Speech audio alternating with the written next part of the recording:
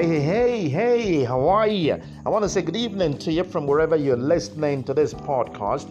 My name is MC Sazi, and this is Thinking Out Loud. Sure feels great to come your way again. Now, I'm still thinking out loud about a situation that has to do with the federal government of the nation, the biggest black nation on the face of the planet. That's talking about Nigeria. Is right now in the business of giving amnesty to repentant Boko Haram fighters, make them pass through Operation Safe Corridor. And the next thing you know, they're back in the general population all over again. Now, like I told you, the inferences from Israel is going to remain valid for us in this whole conversation. On September 28, 2000, Israel's Likud party leader Ariel Sharon paid a visit to the Temple Mount in the old city of Jerusalem.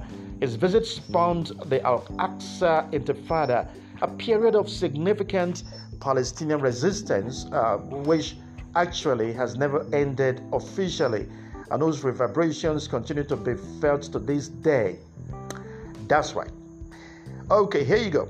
Quite a number of targeted assassinations, home demolitions, collective punishments, border controls, administrative detention controls on terrorist financing, and technological advances. It assesses those tactics year by year to determine whether or not there was a correlation between the tactics and the number of anti-Israeli terrorist incidents. This tactical analysis provides a basis on which to appraise Israeli counter-terror strategy, its long-term effectiveness. That is basically what we are going to be pretty much talking about on this particular episode of Thinking Out Loud. This is part 5 coming at you right now. All right, let's take a look at the whole idea of coming at your opponents with suicide bombers. Now, I'm talking about some maniac who was wearing some bomb vest or something, and this person does not care a damn whether he dies in the attack. Matter of fact, he's going to die in the attack, but he hopes to take some people along with him when he dies. That's how bad that situation gets to become. Now, the first suicide attack was carried out in 1989, and the attack stopped in 2008. Now, the high point was in 2002 during the Second Intifada. A 2007 study of Palestinian suicide bombings during the Second Intifada found that 39.9% of the suicide attacks were carried out by Hamas, 26.4% by Fatah, and of course 25.7% by the Palestinian Islamic Jihad, also known as PIJ, and of course 4% of the Popular Front of the Liberation of Palestine, PFLP, and 2.7% by other organizations who think they have a score to settle with the State of Israel. Now, the Simon Wiesenthal Center has advocated classifying suicide bombings as crimes against humanity, a position adopted by Amnesty International and Human Rights Watch in 2002. Now, the criteria used for this list are successfully deliberate attacks committed by Palestinian militant groups against either civilians or security forces in which the perpetrators intended to die during the attack. Okay, that's a horrible situation, isn't it? Now, that is the situation with the State of Israel. There's a great deal more to talk about in terms of the attacks that they have had to endure and strike back double. Now, look at it this way. It is said that in the 1980s, 1990s, and of course in the year 2002, there's been quite a number of things happening to throw more light on the State of Israel and how she battles successfully, after all, against the Palestinian militants and, of course, their Arab brothers who are all sworn to deal a death blow on the State of Israel.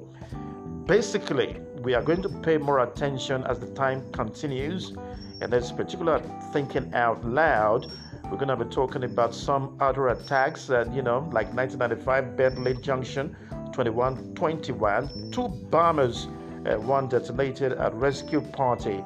Palestinian Islamic Jihad claimed responsibility for that one.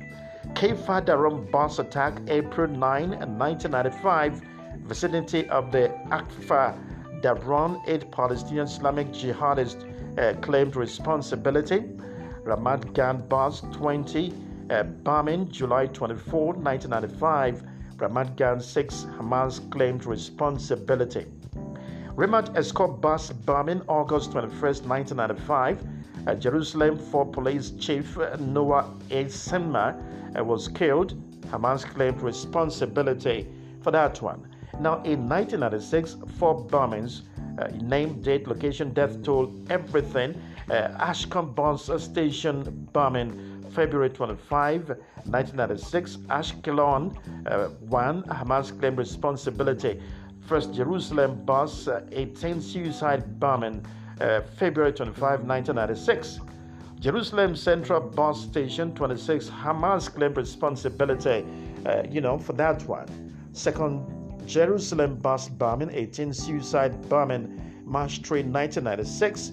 And of course, Jafar Street, Jerusalem 19, Hamas claimed responsibility for that one. Dizengoff Center suicide bombing, March 4, 1996. Tel Aviv, 13 attributed to Hamas, carried out together with Palestinian Islamic Jihad. 1997, 3 bombings. Oh boy. Cafe Apollo bombing, March 21st, 1997. At Tel Aviv, 3 Hamas claimed responsibility. First Mahane Yehuda market attack, July 30, 1997.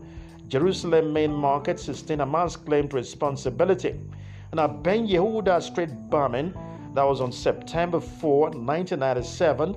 Jerusalem, Ben Yehuda Street 5, Hamas claimed responsibility. Now, in 1998, there were 2 bombings. First Kaifa Darum bombing, October 29, 1998, Gaza Strip, Hamas claimed responsibility.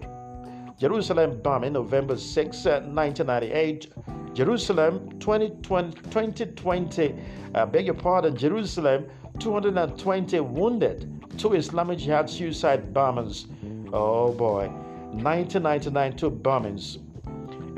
Boss 1960 bombing, September 5, 1999. Tavera non-Hamas claimed responsibility. Haifa Central Bus Station bombing, September 5, 1999. Haifa non-Hamas claimed responsibility. In the year 2010, total number of injuries and fatalities by year, statistics are taken from all sorts of lists made available for everyone to see. Pretty much just a bit of what the state of Israel is passing through from the Palestinian jihadists, coming in all sorts of fancy names, but actually they are all a bunch of suicidal maniacs who are determined to take everybody along.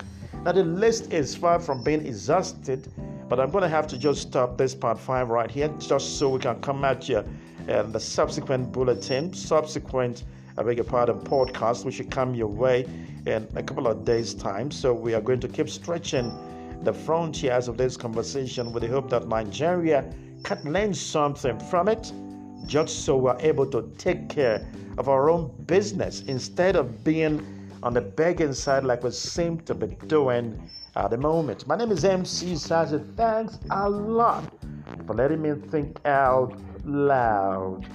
I'm out of here.